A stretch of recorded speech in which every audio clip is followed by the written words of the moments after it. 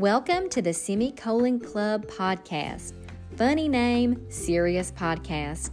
In each episode, we focus on topics relevant to those living with colon cancer. It is our goal to inspire and encourage you during your fight and to provide hope throughout your journey. The show is not just for patients, but for survivors, caregivers, family, and friends as you navigate this journey together. Stay tuned. Thank you so much for joining us on today's podcast. Today, I have invited Lisa Donahue to join us. Welcome, Lisa. Thank you for having me. Lisa is accredited through the American Association of Christian Counselors as a Master Board Certified Life Coach. Her training includes hope coaching, stress management coaching, grief and loss coaching, as well as mental health coaching. She's also the author of the book Soul Rest. Lisa, welcome, and we appreciate you being here. I've asked Lisa to share with us today some techniques for caring for the heart and mind as we roll into the end of 2020 and the beginning of 2021, as this has been a most challenging year for most people, and particularly for cancer patients. Lisa, can you just give us a brief introduction of yourself, how you got into life coaching, and then I'd love for you to just jump right in with sharing some of these techniques. I would be happy to. In 2012, I was diagnosed with breast cancer, and so I had my own story that was to be written and continues to be written. That diagnosis, that time period of solitude in Scripture, away from the busyness, where the Lord had really stripped me of everything I knew to be normal, provided the opportunity for me to really lean into what He had planned for me. And that would be life coaching. It's an interesting role. It sort of fills the need between pastoral care and counseling. And so as a life coach, the Lord really has equipped me to be a strong voice for those who might feel stuck in whatever areas of life that is. I began with basic life coaching, the accreditation in that. And then I went from there into hope coaching, which ironically used to be called cancer coaching. But because the AACC recognizes that cancer is a trauma, they renamed it hope coaching so that it embodies lots of traumas in different areas of life that we don't anticipate, significant amount of loss. And so from there, it just naturally kept unfolding organically to grief and loss as I learned how to grieve through the loss of a friend to suicide. It was my college roommate as an adult even. So I feel like I'm still learning and growing in my emotional health, my spiritual health, but also finding a safe place for other people to experience that as well.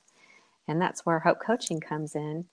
And that's where a lot of the training that I've gotten has come from wise counselors, wise physicians, wise pastors, psychiatrists, and neuroscientists. And so some of the techniques that I've learned have not only benefited myself and my family, but they benefit all those that I've coached and even some of the writings that I've done and shared. When I teach or talk about care of the heart and mind, we're talking about such an awareness of what we're thinking about. And the interesting thing about Christmas, about the season of COVID, is that we've had to unplug from the normalcies of life. And normalcy looks like a lot of noise typically, whether it's radio or TV or news, social media, instant feeds, to the noise of busyness. We're just not a culture that's equipped to be still. And so when we come to this really traumatic stillness in our culture, it's almost like it's its own cancer in addition to cancer. We just have this heightened awareness of what we're thinking about.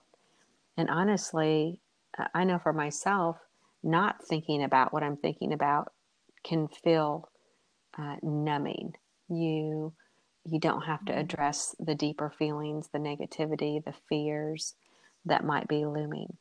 But the good news is that all those fears can be addressed safely and exposed to the light in such a way that provides healing and hope and movement. As we consider the heart and the mind, especially for those experiencing cancer, it really gives you a different picture of mortality.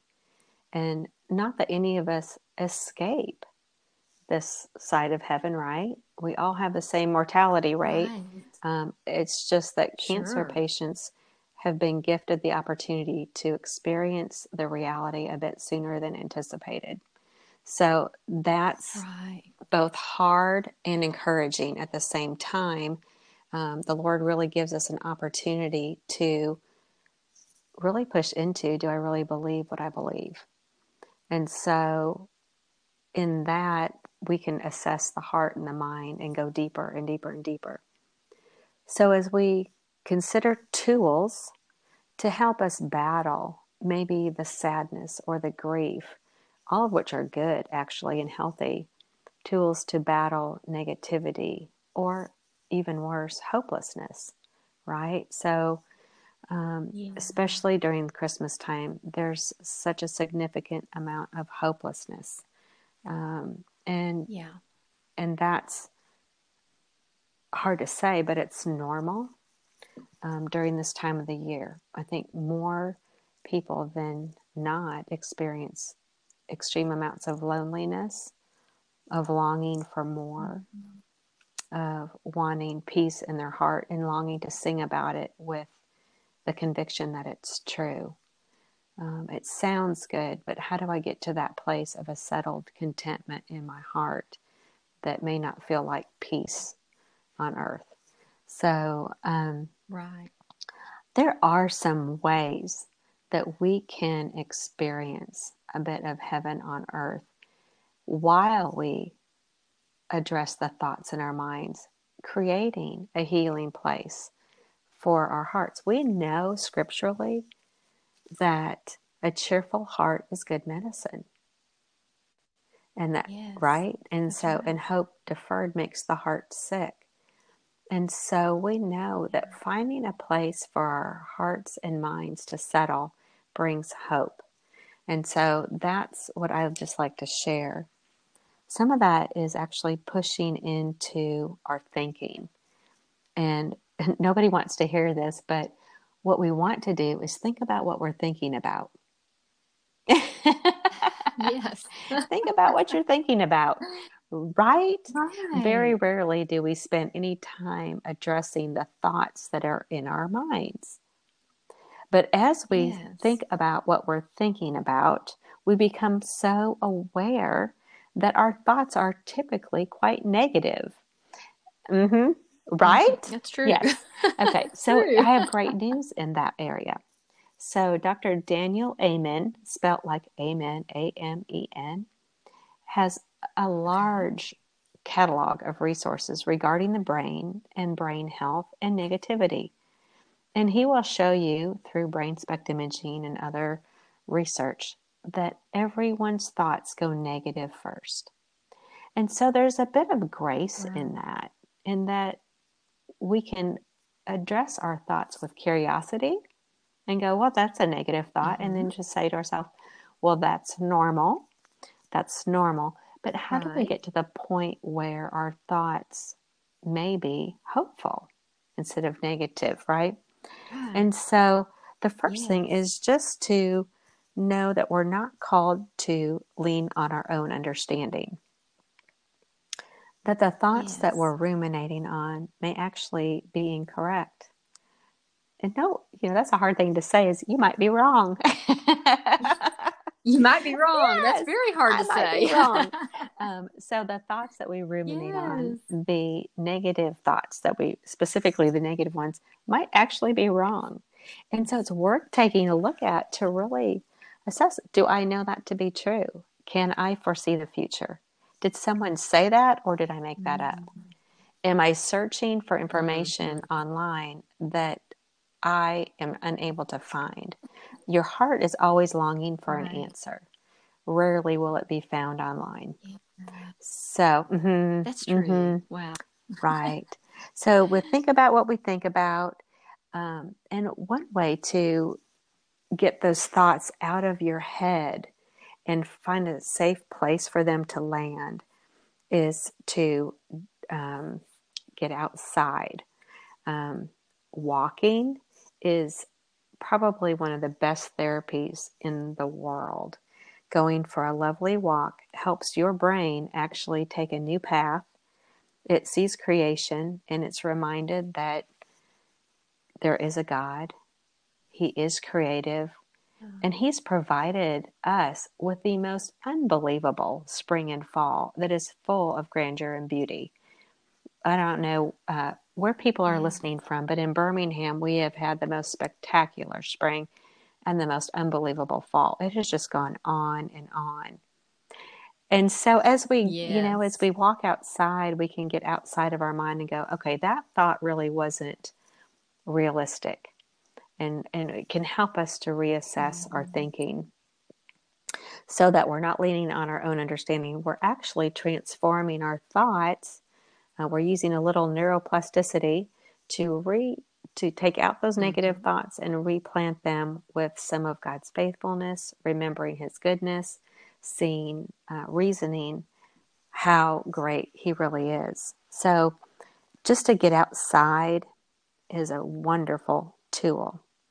Another tool to care for the heart and mind is to get a lot of sleep. And that sounds so, it sounds easy. It almost sounds too easy, but that's really not very Yeah. easy for anyone. It's not. It's It's not. not. And we go, why is it so hard to sleep? Right? But we go Mhm. back to, it's usually Yeah. because we're thinking about things. So it goes right back to Yes. the mind Yes. again. And we know that the brain as an organ requires sleep so that we can think clearly, right? And so when we're not Yeah. sleeping well, everything changes. We will more easily think negatively and with less hope. So one of the ways to fight for Yeah. yourself during this holiday season is to address your sleeping patterns. Again, just look at your rhythm of life with curiosity. When do I start winding down at Yes. night? We know that technology actually is, it's like giving your brain Cheetos at night. It's probably not the healthiest thing. Yes. Tastes great, but not good for Right. you, right? So Yes. you feel the effects of that. So Yes. that's Yes. technology at night.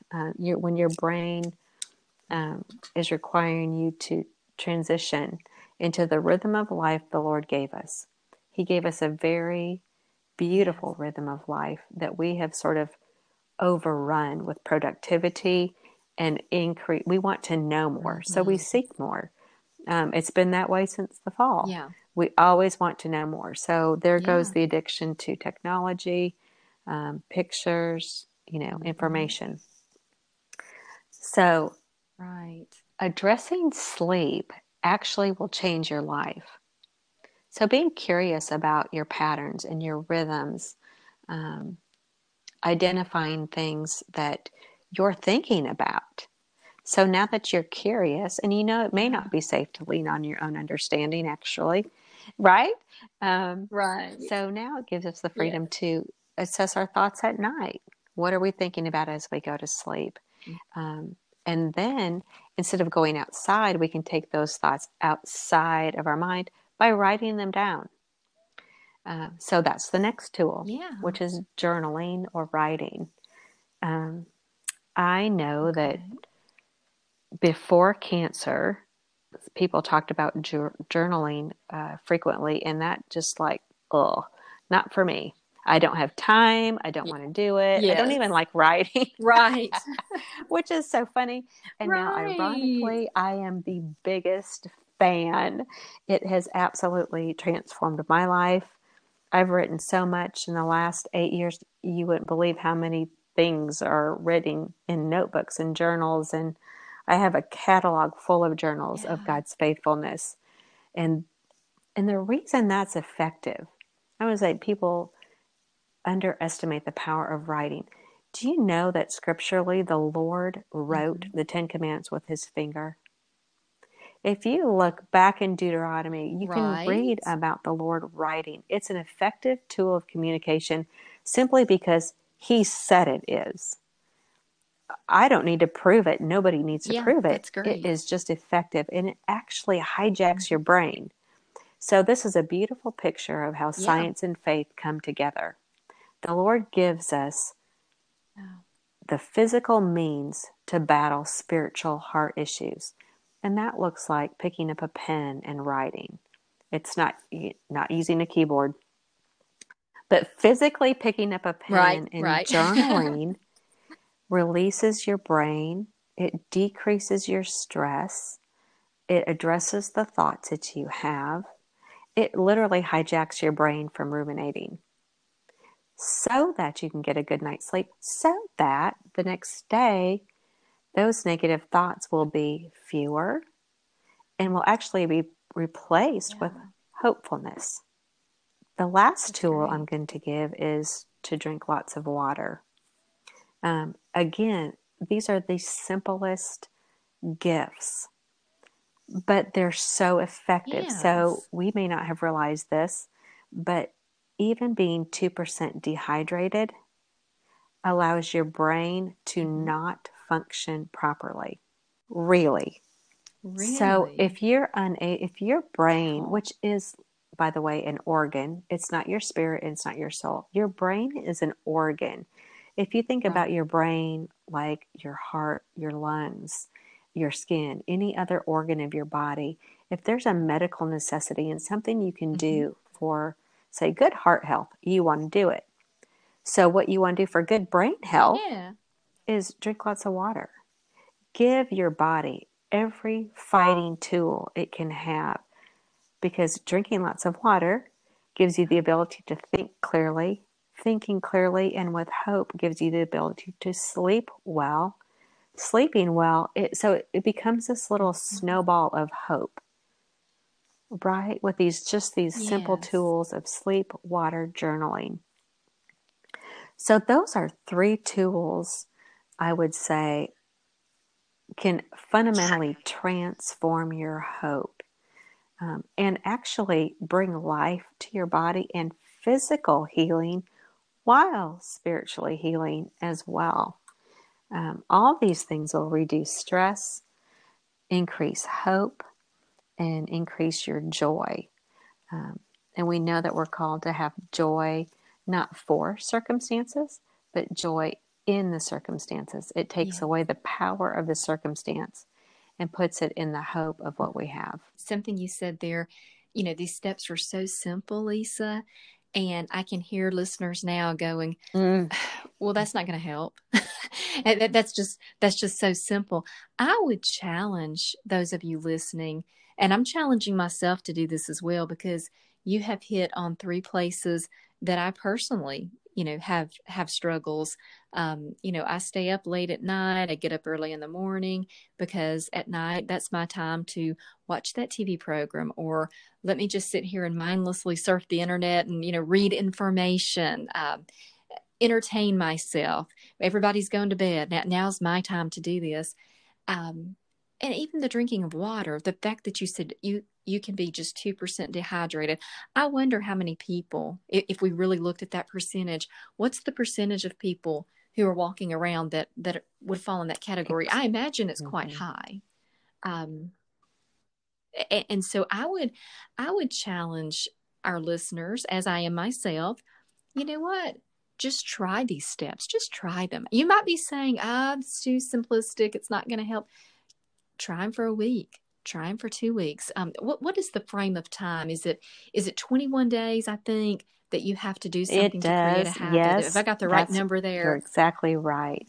And I think you touched on a good point too, in that, we tend to give ourselves space when we feel we've accomplished everything for everyone else. And so for people who have children, Yes. grandchildren, jobs, we'll actually care for ourselves last. Yes. Scripturally, we're saying God, your creation isn't worthy of good care. I mean, it's just an absolute slap in the face when the Lord is calling us to worship the Lord with our body. And sometimes that means setting really strong boundaries for ourselves so that we learn how to care for ourselves. Until then, we really aren't able to care for others because we're not thinking clearly. We're functioning without any real steam. We're just really forging through. So for us to be in the world and of the world, taking on cancer, taking on COVID, the Lord equips us. He's saying, I've given you these simple tools. Take them. Trust me. Breathe them in and establish a rhythm that's going to bring you life. Lisa, I can't thank you enough for sharing these tools with us today. Are there any last words that you would like to share with our audience? And this audience reaches cancer patients, but as I'm sitting here, I feel like today's message is really going to be just as helpful, if not more, to the caregivers. Something you just said a moment ago about we take care of everyone else first. And for those of you out there who are the caregiver, maybe to a spouse or a parent or whoever it may be in your life, that you're that cancer caregiver, there's not a lot of time for you at the end of the day when you have tended to everything that those family members need. And I feel like this is going to be very helpful to that population as well, Lisa. But anything in closing, you'd like to say yes, in to the closing? caregivers, I just want to tell you that I'm so very sorry. I know this is so very hard and you are very unseen. So I do pray that you feel the Lord's presence, that everything you do is significant to Him. And as we serve and love one another, you are seen and loved and held. Everything that I've said is not just true for cancer patients, it's true for all of us. I kind of think of life as one large support group.